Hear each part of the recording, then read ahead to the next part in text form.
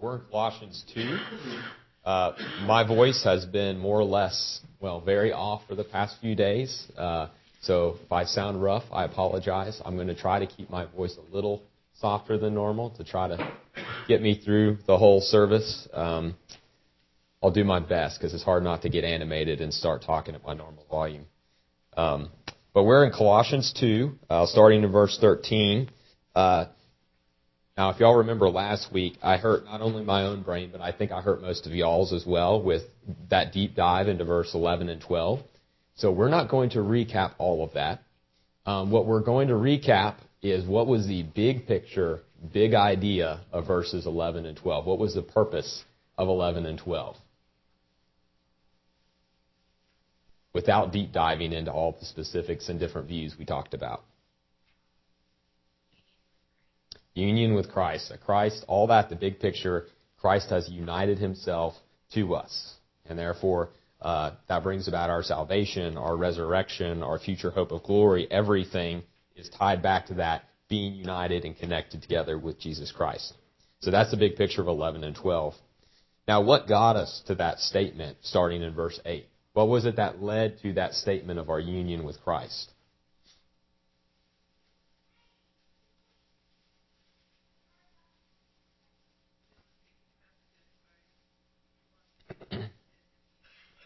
Right. So there's some kind of false teaching, whether there's something actively going on in the church or whether Paul is guarding against possible things or common false views at the time. We're not really sure because he covers all the descriptions he uses, and we're going to see this more as we go on in the rest of the verses this morning, that it covers a lot of different things. So it's hard to know exactly what he's addressing specifically or if he's trying to be vague on purpose, so it covers a lot. We're not really sure. But it's that discussion of don't be taken captive by these things. And then you could say, because 11 and 12, you're united to Christ. You're not united to those things, you're united to Christ. And now we're kind of coming back and delving more into that union with Christ in 13 through 15. Really 13 and 14. But some very, very rich statements in 13 and 14 about our salvation, how it was accomplished, and the spiritual realities behind it. So if someone would be willing, let's just get 13 through 15 in front of us. So if someone could read that, please.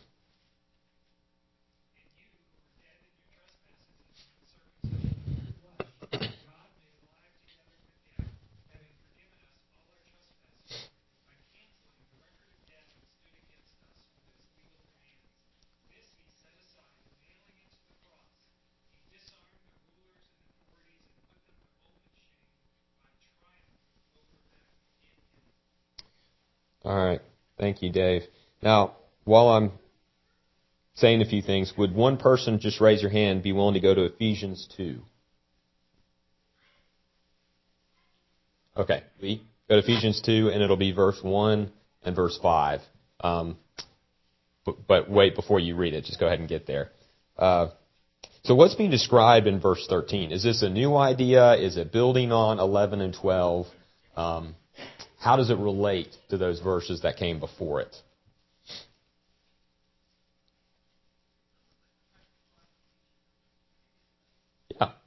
Yeah, that's good. I like that. Anything else?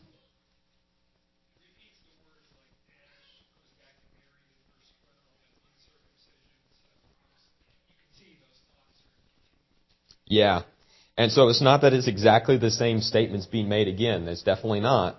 But it's kind of the same idea being worded differently. And we're almost seeing a repeat of this. It's the more, before it was not too specific. Like it's hard, well, what does he mean by baptism? What does he mean by circumcision? What's really going on here? Well, 13 and 14, it's like stated, but much more simply directly to you. This is how it is applying to you. That application word was good that Carol used. This is the connection. If you didn't get 11 through 12, 13 through 14 explains it well. Lee, if you could go ahead and read Ephesians 2, 1 and 5.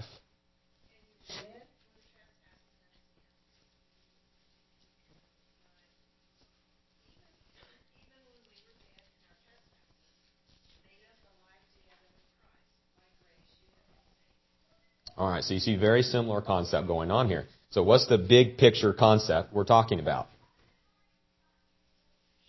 Salvation, right. how you've been justified, essentially. That's really the big picture of what's going on here. So 13, you were dead in your trespasses and the uncircumcision of your flesh. So how were you dead? What does it mean that you were dead? What sort of death is Paul referring to? Spiritual. Yeah. Now, what about your body? Is that completely disconnected from this idea?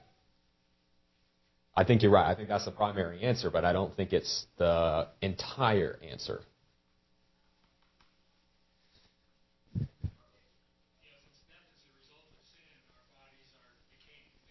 Right. Right. So physically and spiritually, we are dead, or we are dying physically, however you want to say that. But we're definitely not living forever in our bodies the way they are now. And so you were dead in both body and in soul. You were hopeless. You were beyond hope on your own. And that's what going back to the circumcision, we kind of help see that defined more. What was it talking about? It's talking about how you were dead. So if you want to connect that back to 11 and 12, you can plug that in, and that helps expand on that. But then what happened?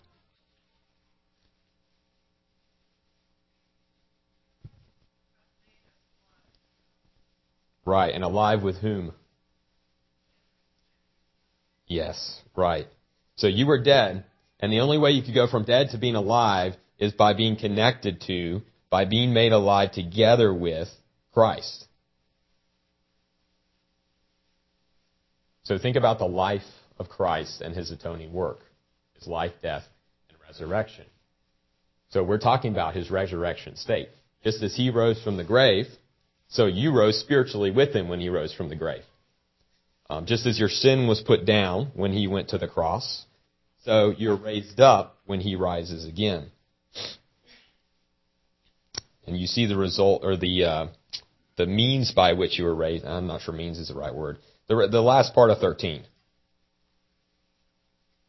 You didn't deserve to be raised, right? So what had to happen?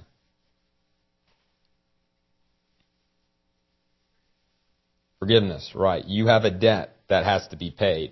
And that's what 14 expands upon as well. And it's also something that's going to follow all the way through the rest of this chapter, is this idea of legal debt is going to hang around in these conversations.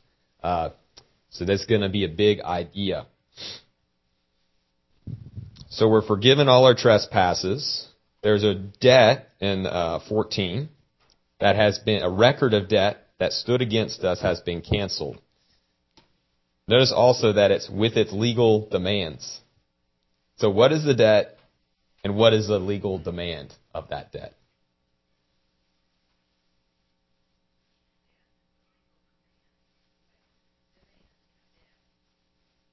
So death is the legal demand. Death for sin.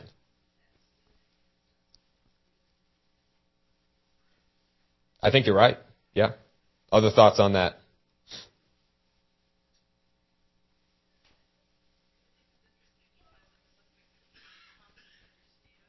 Mm-hmm. Mm-hmm. Oh, yeah. Yeah. Right. And it gets rid of what's a common idea in the world, even in the Christian world in a lot of places, about how it is that we're saved. By works? Okay, yeah, that's one option. Or just that when God forgives you your sin, what is he really doing according to some people? I'm not sure how to lead y'all in this question. It's a bad question. A lot of people think that God just lets it go at that point. If you really get rid of the atonement and what Christ has done on the cross, then forgiveness in somebody's mind, well, it can only be that God just forgave. He just said, okay, that's all right. We'll move on. But that's not what we're talking about here. There is a definite legal debt that requires payment, but this is what was set aside being nailed to the cross. And so as I draw something on the board, then what happens in 15?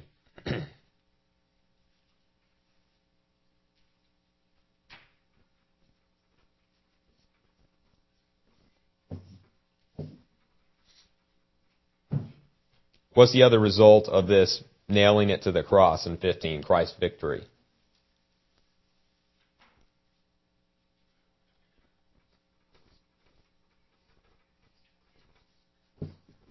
He triumphed. Yes. Triumphed over what? Sin.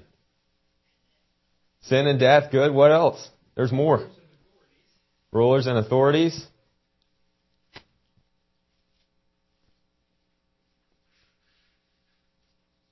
So what's included in that? False teaching? Yeah, I think so, actually. I think it does fall into that, and we'll see that in the coming verses.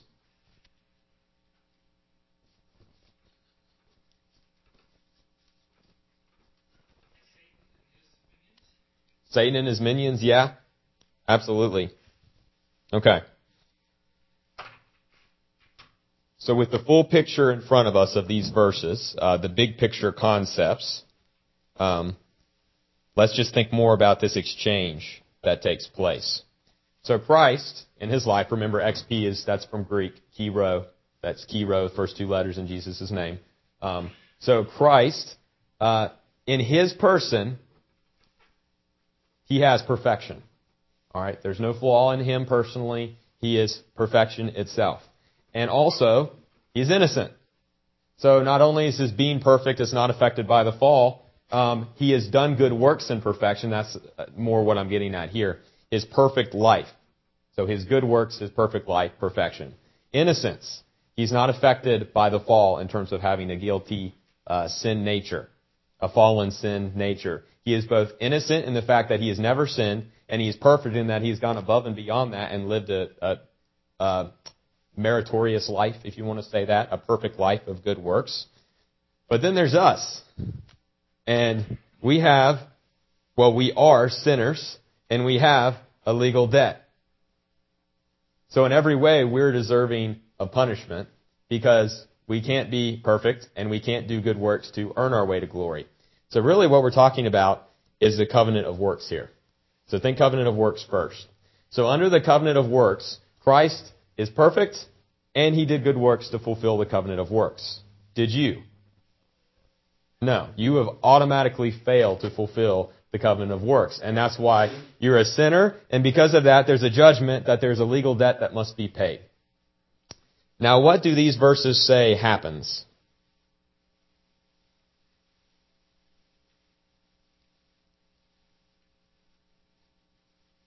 I mean, this is just the atonement, big picture. The debt is canceled. How? Did God just forget it? Jesus paid, right.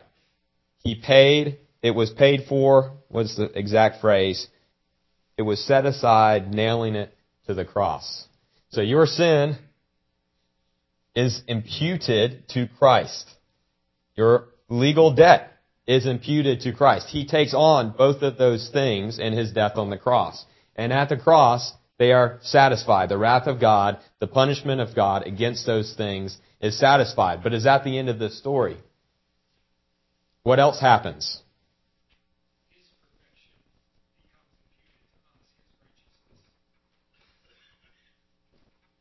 Right. And so you have this imputation that takes place. Christ's righteousness, both in his perfect being and his good works throughout his life, are imputed to you. That goes to your bank account, so to speak.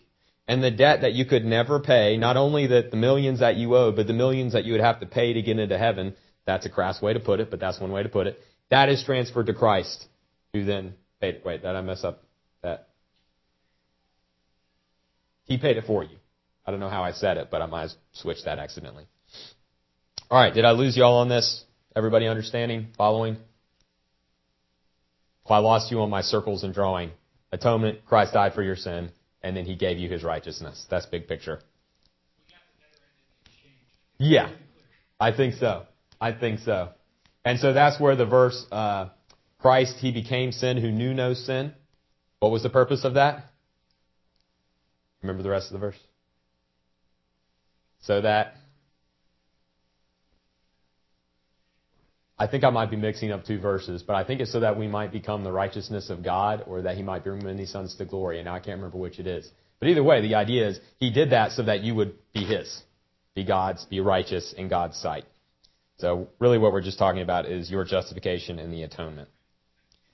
And along with this, another result of this cross, in addition to everything He's done for you, if you want to put a big cross here to explain how this takes place, He also defeats the evil rulers and authorities and all their evil views, all the idolatry, really the entire old world order of sin and fallenness.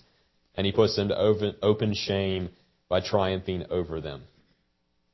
So notice the in Him at the very end of 15. So when you read, does anyone's version say something different than in Him? Or does it have a footnote on in Him?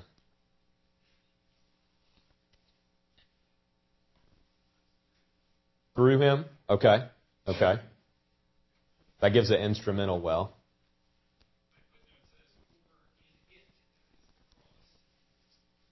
Yeah, and so it's technically in the neuter. Now, neuter is used to also refer to Jesus a lot. Like that's a normal thing in Greek. Neuter can refer to an it or a him. That's a very normal thing in grammar. So it's not like it's wrong either way. But it does seem to be pointing back to the cross, to what Jesus did on the cross. That is the way in which He triumphed, which to me that makes more sense. But in the end, it's through Christ and what He did on the cross. So either way, it's not a huge issue. But I think the cross is the better translation here. All right, any questions on 13 through 15?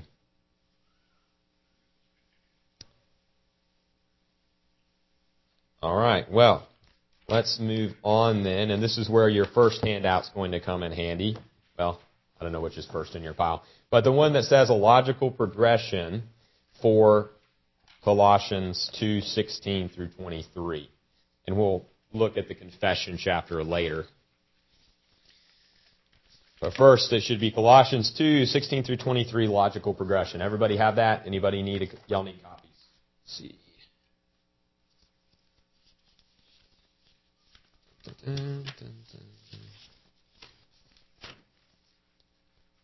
right. I think the confession page is on top, so go to the other one. All right, so the idea of this, do y'all remember what a logical progression is from last week? I promise this one is way simpler than what we looked at last week. But what is a logical progression? Why the indenting?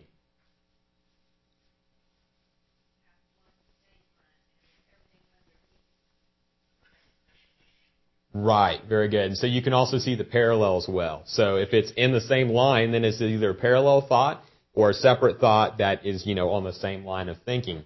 But anything indented is an offset. It's a subset of that first statement. So you can even read off the logical progression. That should just be in the ESV. Someone could read 16 and 17.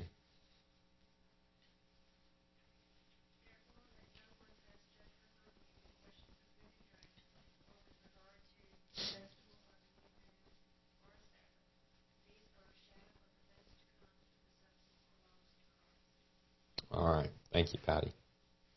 So verse 16, therefore, what is the therefore?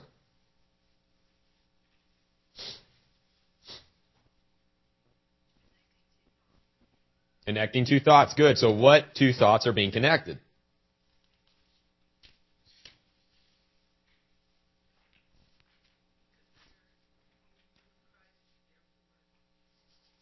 Right. So immediately what we just talked about, the atonement, justification, are being united with Christ, however you want to word it, that is directly feeding into these verses in 16 through 23. So because of your union with Christ, because this is true and you have no legal debt against you, because you only have the righteousness of Christ in your account, even though you don't deserve that, but by grace that's what you have, therefore, then what's the next statement?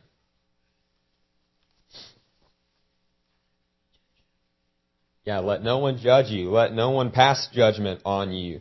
Now, funnily enough, and this is, you can kind of tell in the English, but it's always easier to tell in the Greek when there's a command because it's a special tense and it looks a special way. But this is a command. So if I commanded you to let no one pass judgment on you, what might you react? Like, what's your reaction to that command?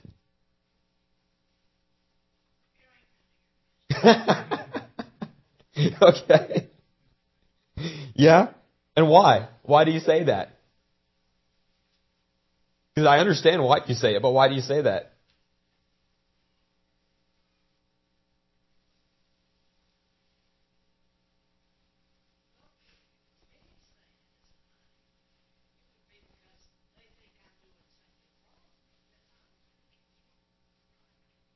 Yeah, and yes, and that's kind of what we're getting into. Uh-huh. Well, that's definitely what we're talking about here. And there's a back and forth going on with that kind of thinking, that trying to correct each other according to something. And so next we'll see what the something is. But if you look at the wording of the command, let no one pass judgment on you. You're being commanded not to let somebody else do something in regard to you. Can you control other people? No. So how do we understand this command then? Because that doesn't mean the command is void. It just means that we're not understanding it right.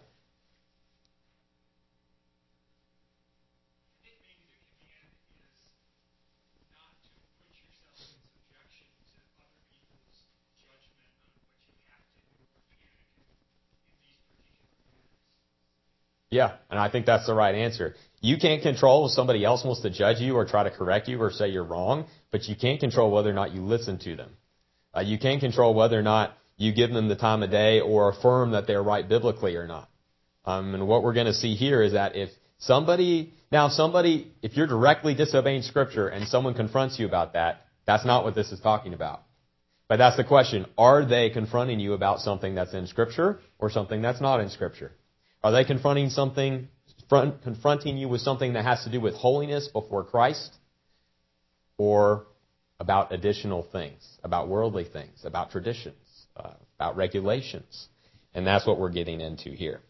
So,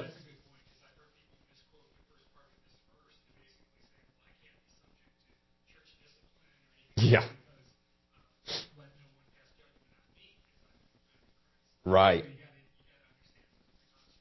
Exactly. Yeah, well said.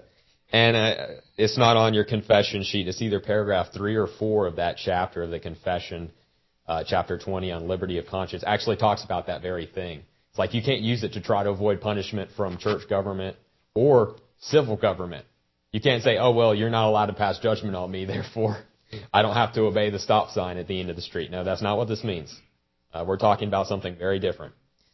So what are those items which Paul and Timothy list here?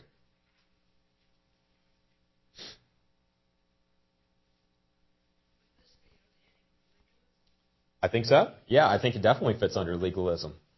And let's just talk about these individual items, but I think that's the big picture category. Yeah. Yeah.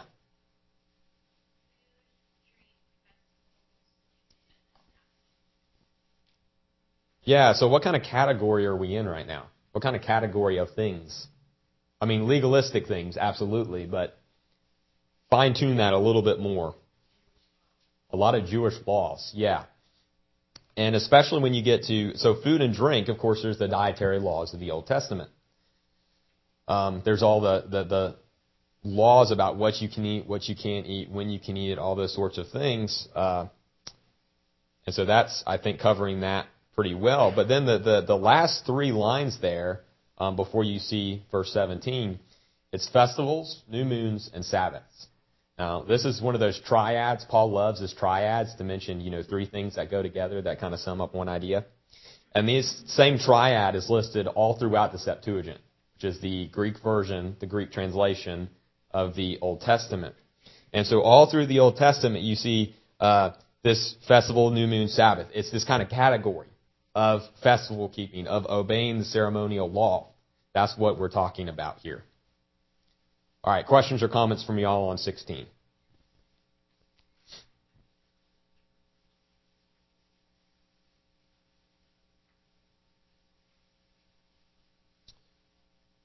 All right, I'll ask another question about the food and drink. Does that only apply to Jewish error, though? We see a lot of Jewish notes in here, but is it only Jewish notes? Can you think in New Testament where eating and drinking, there's a whole debate about it that has nothing to do with, well, not nothing to do with, but it's not related to Jewish thought necessarily.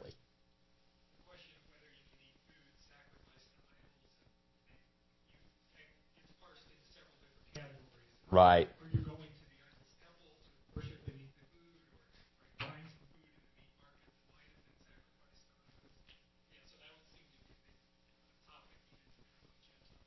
Yeah, and so it seems very Jewish, but at the same time, it covers things that aren't Jewish too. So a lot of Hellenistic, a lot of Greek thought is being rebuked in this as well. So these categories, I don't think we should try to dig into food and try to list every single thing that it could be. The big picture, you need to recognize that this is referring to anything that is being added or anything from the Old Testament that should have been fulfilled in Christ that they are trying to make you follow. They being some heretic or false teacher or someone who's just misguided. So it can cover a lot of things, and I don't think we have to nail it down to one specific thing with each word. There's a big picture. Old Testament law, new things being added. Don't let people pass judgment on you in these things. And then verse 17, it's a subset, you see. How does verse 17 describe these things? Why should they not be binding on you as a believer? Why should you not judge one another or let other people judge you in these things?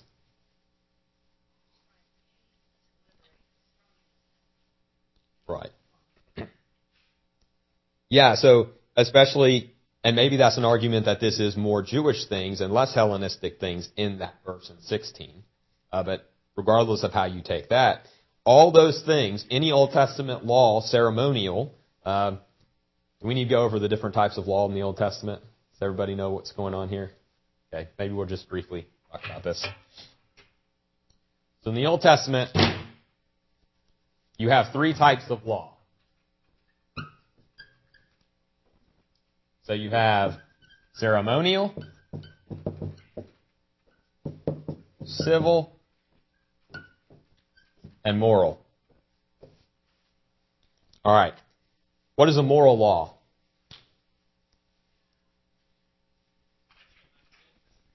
Yes. So it's a law given by God that is eternally binding because it reflects a part of His infinite and eternal character. So the Ten Commandments are His moral law. That's the heart of the moral law. Those things cannot change. It can never be okay suddenly to murder. It can never be okay to covet. Those things will never change. They are His eternal moral law that are always reflected in Scripture. Now, what is a civil law in the Old Testament? What would be a civil law? Example, we're just explaining the concept.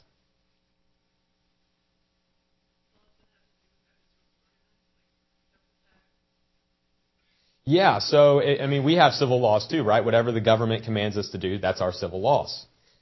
Do the Old Testament civil laws, this is getting into a deep question that some people may possibly even disagree with, does the Old Testament laws about how a nation should function apply directly to the U.S. and how it should function and organize itself? No. Now, some people disagree with that, and that's a whole other thing called theonomy, and we're not getting into that today. But those laws, they passed away, so to speak, with the nation of Israel. When Christ came and the nation had passed away already, they no longer apply. Now, not that we can't pull useful things from them, not that they aren't a guide for nations. If they would follow them, they would be a good guide. But they're not binding in the same way because we're not a theocratic nation. We're a spiritual body, the church. So those laws have passed away. Ceremonial is similar, but just slightly different. So what would be a ceremonial law in the Old Testament? Yeah.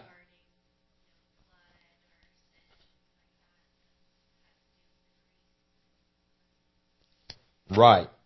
And so, food laws, ceremonial laws, cleansing laws, purification laws. What has happened to these things?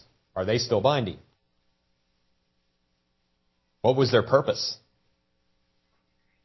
Right, to point forward to Christ. They were never meant to be in and of themselves the full reality. They were never the full picture.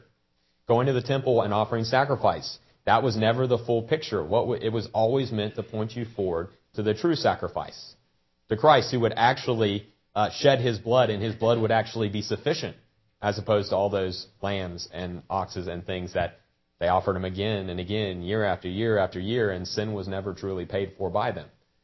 It was just a picture, a placeholder, a sign pointing you forward. And what's the word used to describe those things? What was that? Shadow.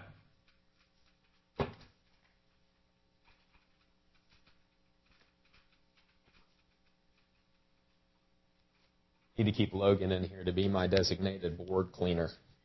So they're a shadow of the things to come, but the substance belongs to who? Christ. And so next we need to figure out, what does that mean? What is the substance that belongs to Christ? What does that mean? Because there's some options there.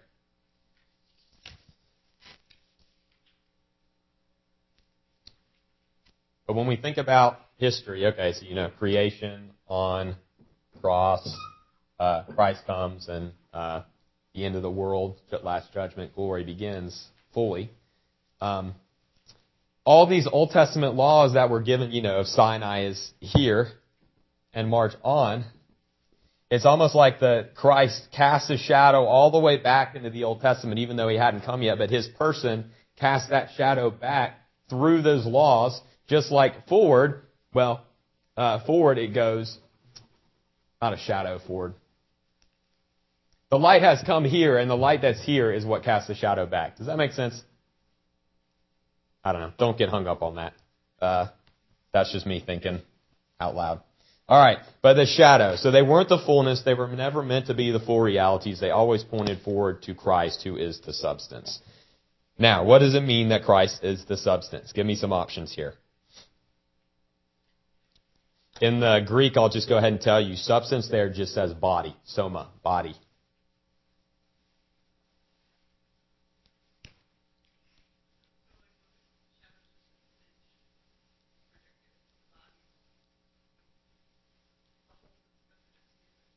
Yes, so the wholeness of Christ's body. So you're absolutely right in what you're saying. Then what is the body specifically? Is it, okay, so one option is just that it's Christ's actual physical body. Okay, that's one possibility. What are other options, just thinking biblically about what the body is? But Carol, you're absolutely right. This is what casts the shadow back. But now the question is, what is it that casts the shadow? Just think biblically about body. What else could body refer to in the New Testament? The church, good. Okay. Anything else you can think of?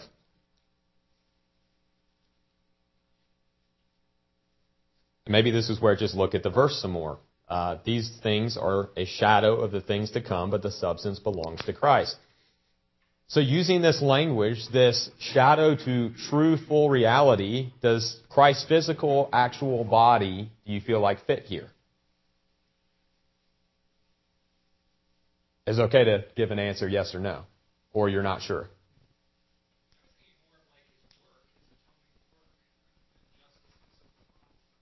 Okay, good. Hang on to that for 1 second. How about church? I think Dave's response fits here well too, saying I think there's still something missing in this. Now, throughout the New Testament, body does refer to church a lot. Soma, the body of church, which is Christ's body, that's not a bad connection to make. But I think Dave's onto the right thing here, which is the third option, and I don't know, you might be able to come up with more, but these are the three that are definitely possible in the text. And that is that, I'm just going to put three over here, that Christ is the full reality. So the fullness of his atonement, of the salvation that he has worked on your account, the full promises that have come with Christ, the full promises that were fulfilled in Christ. He is the full reality. There's nothing else, no one else we're waiting on. Of course, we're waiting on him to come back, but we're not waiting on some grander revelation of more truth or something like that. We have seen the fullness in Christ as the true reality. And that's why, honestly, I think that's the only thing that fits the verse here. These are a shadow of the things to come, but the body belongs to Christ. That means he is the fullness of it. Everything that it was meant to point to is here, period, in the full eschaton, the full revelation of Christ.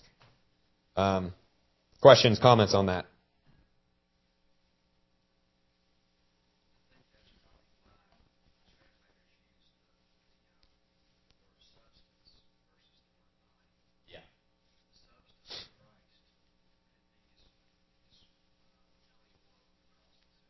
Right. Yeah, I think you're absolutely. I think the commentators did well here. They're giving you the shortcut, so to speak. They're telling you what body refers to, and I think they're absolutely correct. So yeah, the substance belongs to Christ. All right. Any questions on 16 and 17?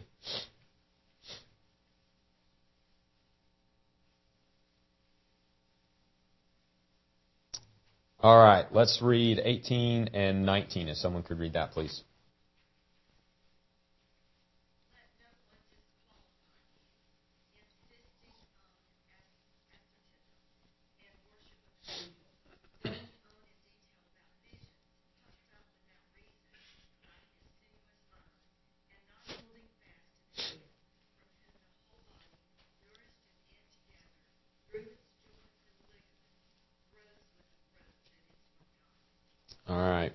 Thank you, Jane. And in a second, we're going to see another use of body. Then we're going to have to decide, is this the same use or is this a different use? But we see another command. And what's the command?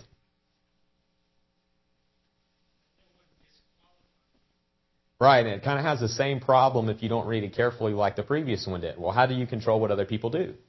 Well, you're not letting their judgment or their, well, really bad judgment affect what you believe. If you're holding fast to the truth and you know that you're following Scripture and you're not following things that you're not supposed to follow, then you're following this command. It's kind of tricky for us to understand, but that's how it works. So do not let anyone disqualify you. Now, if someone's trying to disqualify you, what do you think that means? What do they think about you?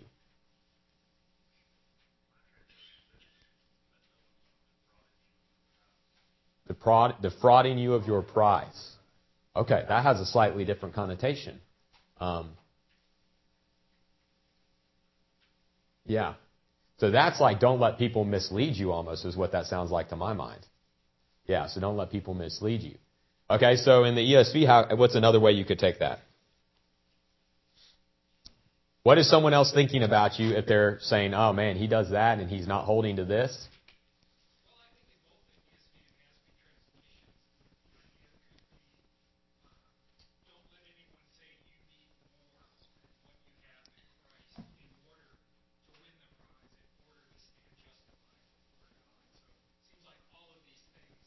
Yeah.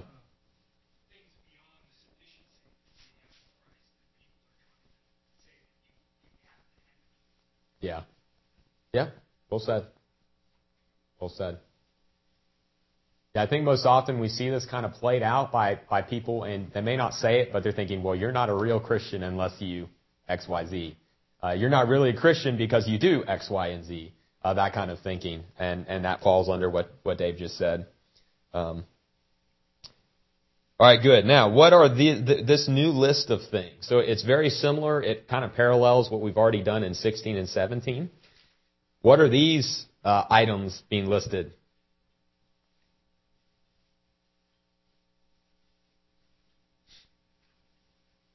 No one wants to say asceticism, do they?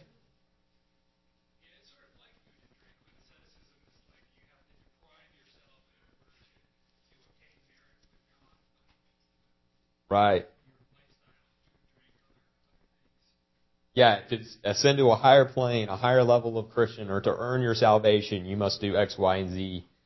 Deprive yourself, deny yourself, go on and on. Which, of course, denying ourselves is a good thing if you do it the right way, the way Scripture says to. All right, what else?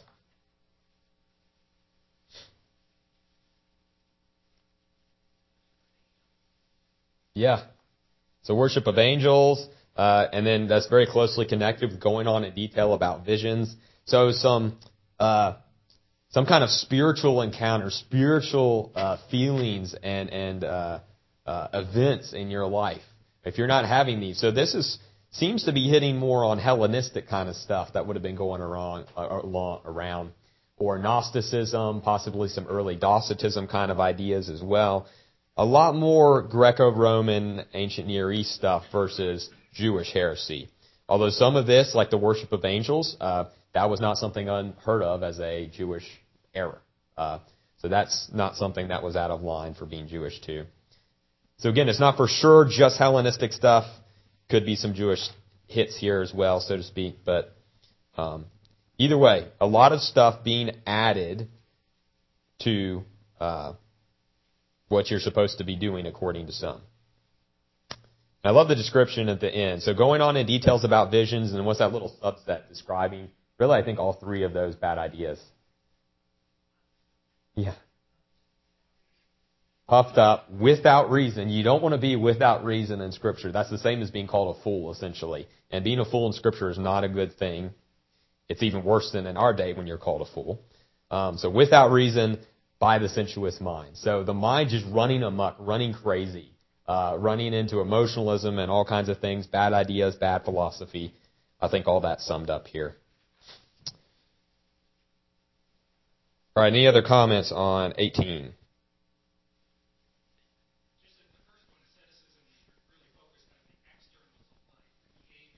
Mm-hmm. Yeah.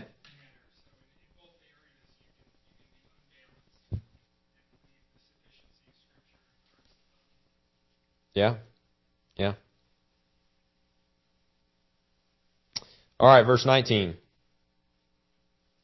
So this is another item, remember, is paralleling those bad things we just talked about.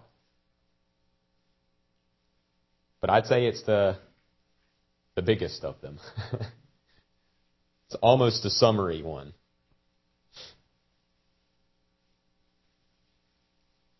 So you're trying to add all these things, and then there's something you're not doing if you're doing all these things. It would come along with the territory.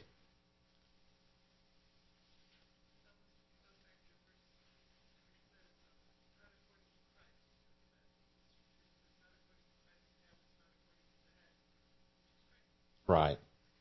So it goes along with it. It's another element. It's like the fourth one, but it's the worst one because, well, if you're doing these things, then the other thing that you're also doing is you're not holding fast to Christ. And so if you list that out, that one really punches. You're insisting on asceticism. You're worshiping angels. You're talking about visions and lost in them. But most importantly, you're not holding fast to the head. Do you feel the punch of that when you read through it? It's meant to hit hard. To where if you're engaged in any of these things, if you're heart seeking after any of those types of things, the adding to Scripture, adding to the Christian life, trying to add to your salvation somehow, that one should punch hard. So who's the head? Yeah, so Christ the head, from whom the whole body, we're back to body. What did we say body was before? Yeah, the fullness of the reality of Christ coming. Does that fit the text here? No, I don't think so either. And this is where we get one of those examples that just because one word means something in this verse, that doesn't necessarily mean that 2 verses later, if the same word is used again, that it means the exact same thing. It may be used in a different way. Yes, exactly. We do that all the time. We do that all the time, but we don't consciously think about it. But sometimes when we're reading Scripture, we read through, assign a meaning to a word, read through it, and it's used in a completely different context, even though it's 2 verses later, but we assign the same meaning to it, not paying attention. So that's where we got to read slow and pay attention and ask, well, what does it mean here? And this is where talking about Christ as the head really gives us the answer very quickly. If we just stop and notice that, then okay, here the body's the church, even though it wasn't that before. All right, any questions about that? All right. So if you are holding fast to the head as the body, what is happening in verse 19?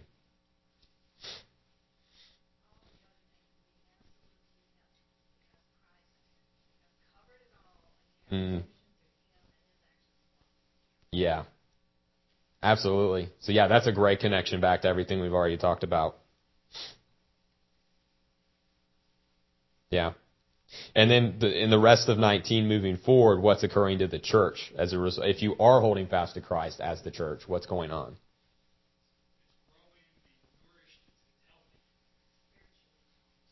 Yeah. So it's being nourished, knit together. I could have put those on parallel lines instead of in one line like that. Either way, it means the same. But through its joints and ligaments. What are the joints and ligaments?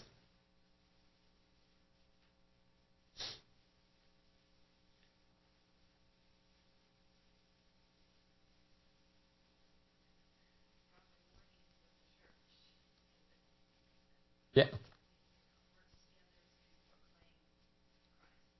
Yeah, I think that could be a part of it for sure. And that I'm not sure there's only one right answer to this. I think that's a possibility.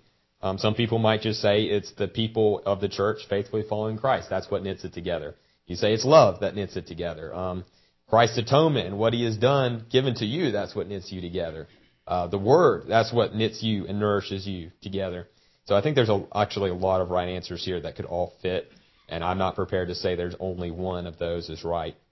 But all the things that helps us be knit together and nourish us, if it's from the Word and from the Spirit or from a result of that, I think it fits. And then what is the church to be doing at the end of 19?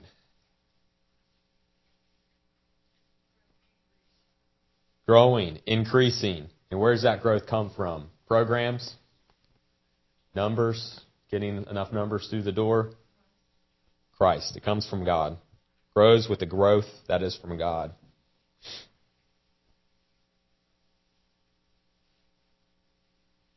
All right, any other comments or thoughts on this section? 16 through 19.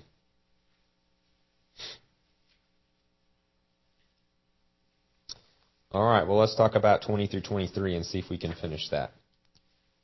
So someone could read that, 20 through 23.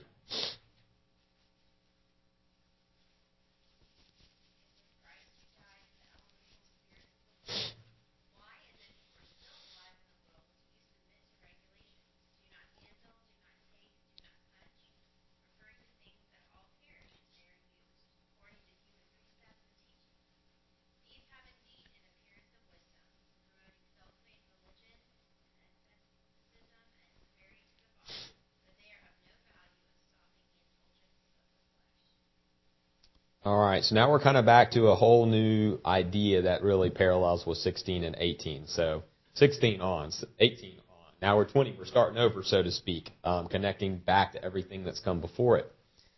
So there's a big if. If with Christ you died, meaning if you are connected to Christ, if you are united to Christ, if His righteousness has been imputed to you and you stand forgiven before the Father, then you have also died to these elemental spirits of the world. So then there's a question. And what's the question?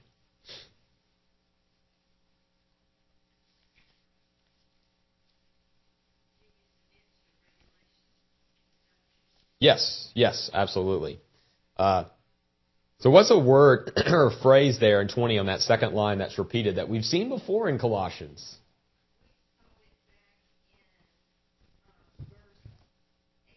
Yes. Right. And do you remember what we said there? That they're demonic. Yeah, demonic forces, powers, rulers over this world. So again, we're back to that question. It's like with body. Is this talking about the same use of elemental spirits, or is this something different?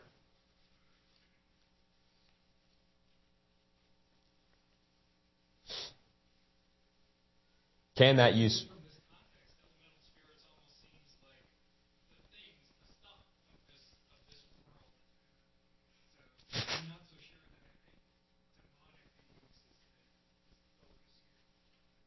Okay, any other thoughts? Anyone want to disagree with Dave? Fight. No, I completely agree. There's three options. One is that this is the Old Testament law or shadows that we were talking about earlier. I don't think the verses after describe that kind of thing necessarily. We do see some things that refer to Judaism. That's not what I meant. Hold on, let me think how to say this right. I don't think it's only referring to that. We've also talked about a lot of things that are Hellenistic, that are Greek thinking kind of things as well. And it covers a lot more than just Jewish thought. So I just don't really agree with that one. The next is what we talked about, that there's the evil spiritual powers option. But I think it seems to cover a lot more than that. And so it's not that you can't fit that one in. It is possible. It's actually the majority view for this. But I think that we're talking more a big picture thing. So the wording Paul uses, it can also refer to, in Greek thought, the base elements in Greek thought. Was it fire? I'm going to mess this up. Fire, wind, water, earth, something like that. So this phrase can refer to that Paul uses in the Greek. And so if you list all that in Greek thought, then you're just talking about everything in the created world. And so I take this to be kind of covering everything in the old world order. So it would include those demonic rulers and beings, but it would also include these old traditions, these old regulations, even old fulfilled regulations that no longer apply could fall under this. Human tradition, Greek thought, Greek philosophy, civil rulers, all those things would fall under this. So I think it's kind of everything in the unredeemed order that still is around. Does that make sense? So I think it's a lot broader than just rulers and authorities. I think it's kind of covering everything that is old and fallen. And when you go through the list that Paul gives and the statements that he makes, I think it covers everything. And so that's why I take that view. Anyone want to disagree or quibble, or did I lose you on that?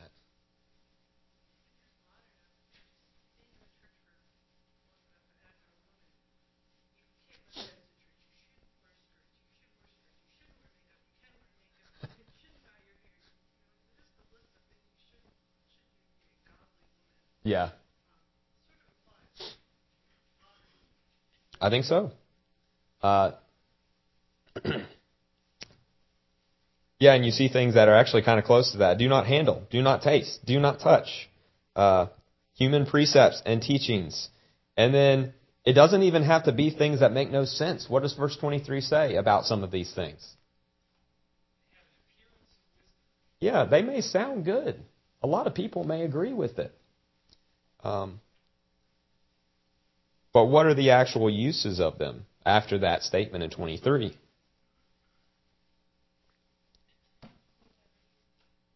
Yeah, there's really no value. There's nothing here about making you holy.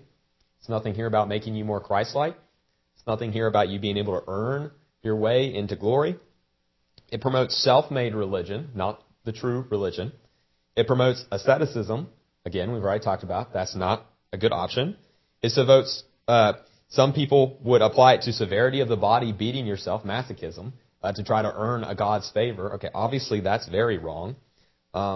And ultimately, the final statement is the strongest. What's the real problem with all these things that appear wise to the world at some time or another? Yeah. Yeah. And notice this is kind of a lesser to greater thing. If they can't even stop the indulgence of the flesh, what are they definitely incapable of doing? If they can even keep you from sinning, what is a more important thing that it's not going to do? It's definitely not going to save you when you have sinned. So not only does it not stop the sin, but it can't help you the more severe need for the sin you've already committed. So it's completely worthless in the end. Other thoughts or comments on this section?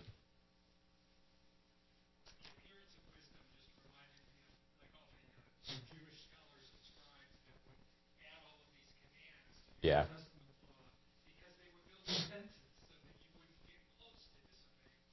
Right.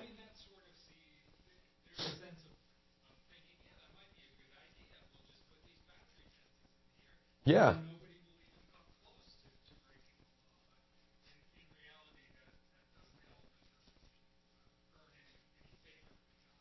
Yeah, absolutely. And yeah, all those three phrases under 21, they all do have some kind of correlation back to Old Testament thought. So handle, that's used in the Septuagint. It refers to anything that you would touch that would make you unclean. The touch word, ironically, we talk about touch with handle, but then touch, it's used in Exodus when the Israelites are gathered around Sinai and God specifically says, do not let anyone come and touch the holy mountain. They will surely die. And not only that, they'll bring judgment on the whole people. So this is very much this idea of holiness, of trying to add things like that, like what Dave was just saying. It's going along with that. And then taste gives the best example of that. So I don't think Paul's quoting this or anything, but in 2 Maccabees, which is just extra biblical, it's not canon, just this writing from sometime before Christ. There's a martyr who refused to eat pork in that story because it was unlawful to taste. So taste is that same kind of word being used there. So a lot that has to do with cleanliness, spiritual cleanness in the Old Testament in 21. And then as you go into 23, it seems to be a lot more Hellenistic kind of stuff. So it's like the old stuff that you would try to carry over and the new stuff you would try to add. Both fail. Big picture. Both fail. All right. Any other thoughts or comments on the verses? If not, we'll close by looking at the confession sheet. And that's why a lot of the time these human regulations, human ideas, they may look great. But if they don't actually follow the Word, if it's not sticking to the basic principles, the main thing of the gospel, chances are it might be adding to it. And so you've got to watch out and be careful for things like that.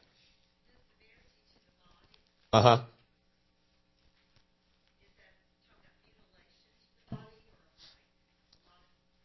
I think it covers that. I think that's the main idea of it. But it could also include like severe fasting and stuff like that. So not necessarily that you have to be whipping or beating yourself, but it definitely covers that. So just anything where you have to do this to yourself to prove that you love God or something, that's wrong. Now, we can fast in a right way today.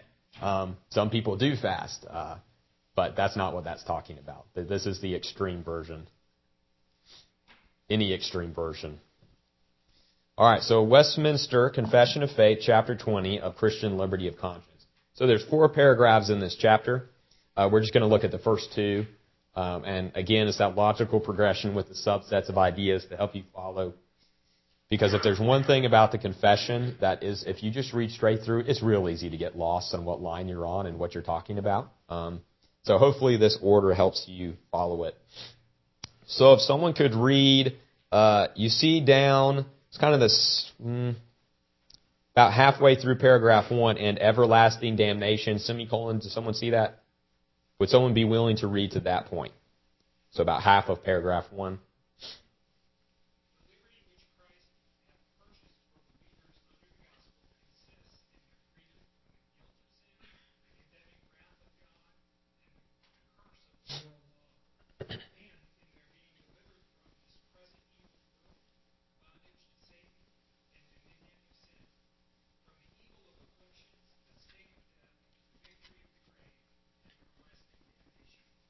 All right. So we have freedom from these things. List those 3. We're delivered from the evil world, bondage to Satan, dominion of sin. All those other things below that are things that are under that dominion of sin category. These things that we have been delivered from. So you just see how it's flowing there.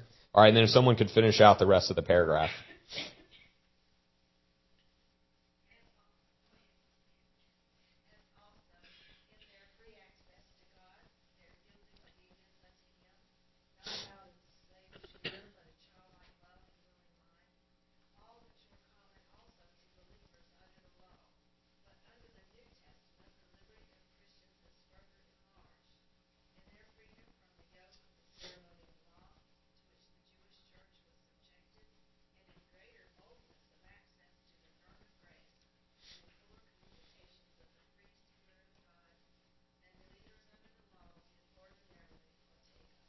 All right. So it's kind of like the first half of that is things that we're freed from. Like, so all the things people want to add, those are the things we've been freed from. And that's what that section in Colossians we looked at is talking about. You're free from these things. Why would you want to go back to them? And then the second half of the paragraph is why would you want to go back in time to the Old Testament stuff when you have a fuller, richer, greater access and those things have been fulfilled? They're done away with. They're gone. You have a better, more realized grace. One that is more visible and easily understood than what was before. So don't go back. And then if someone could read paragraph 2, and then I'll close this in prayer after that.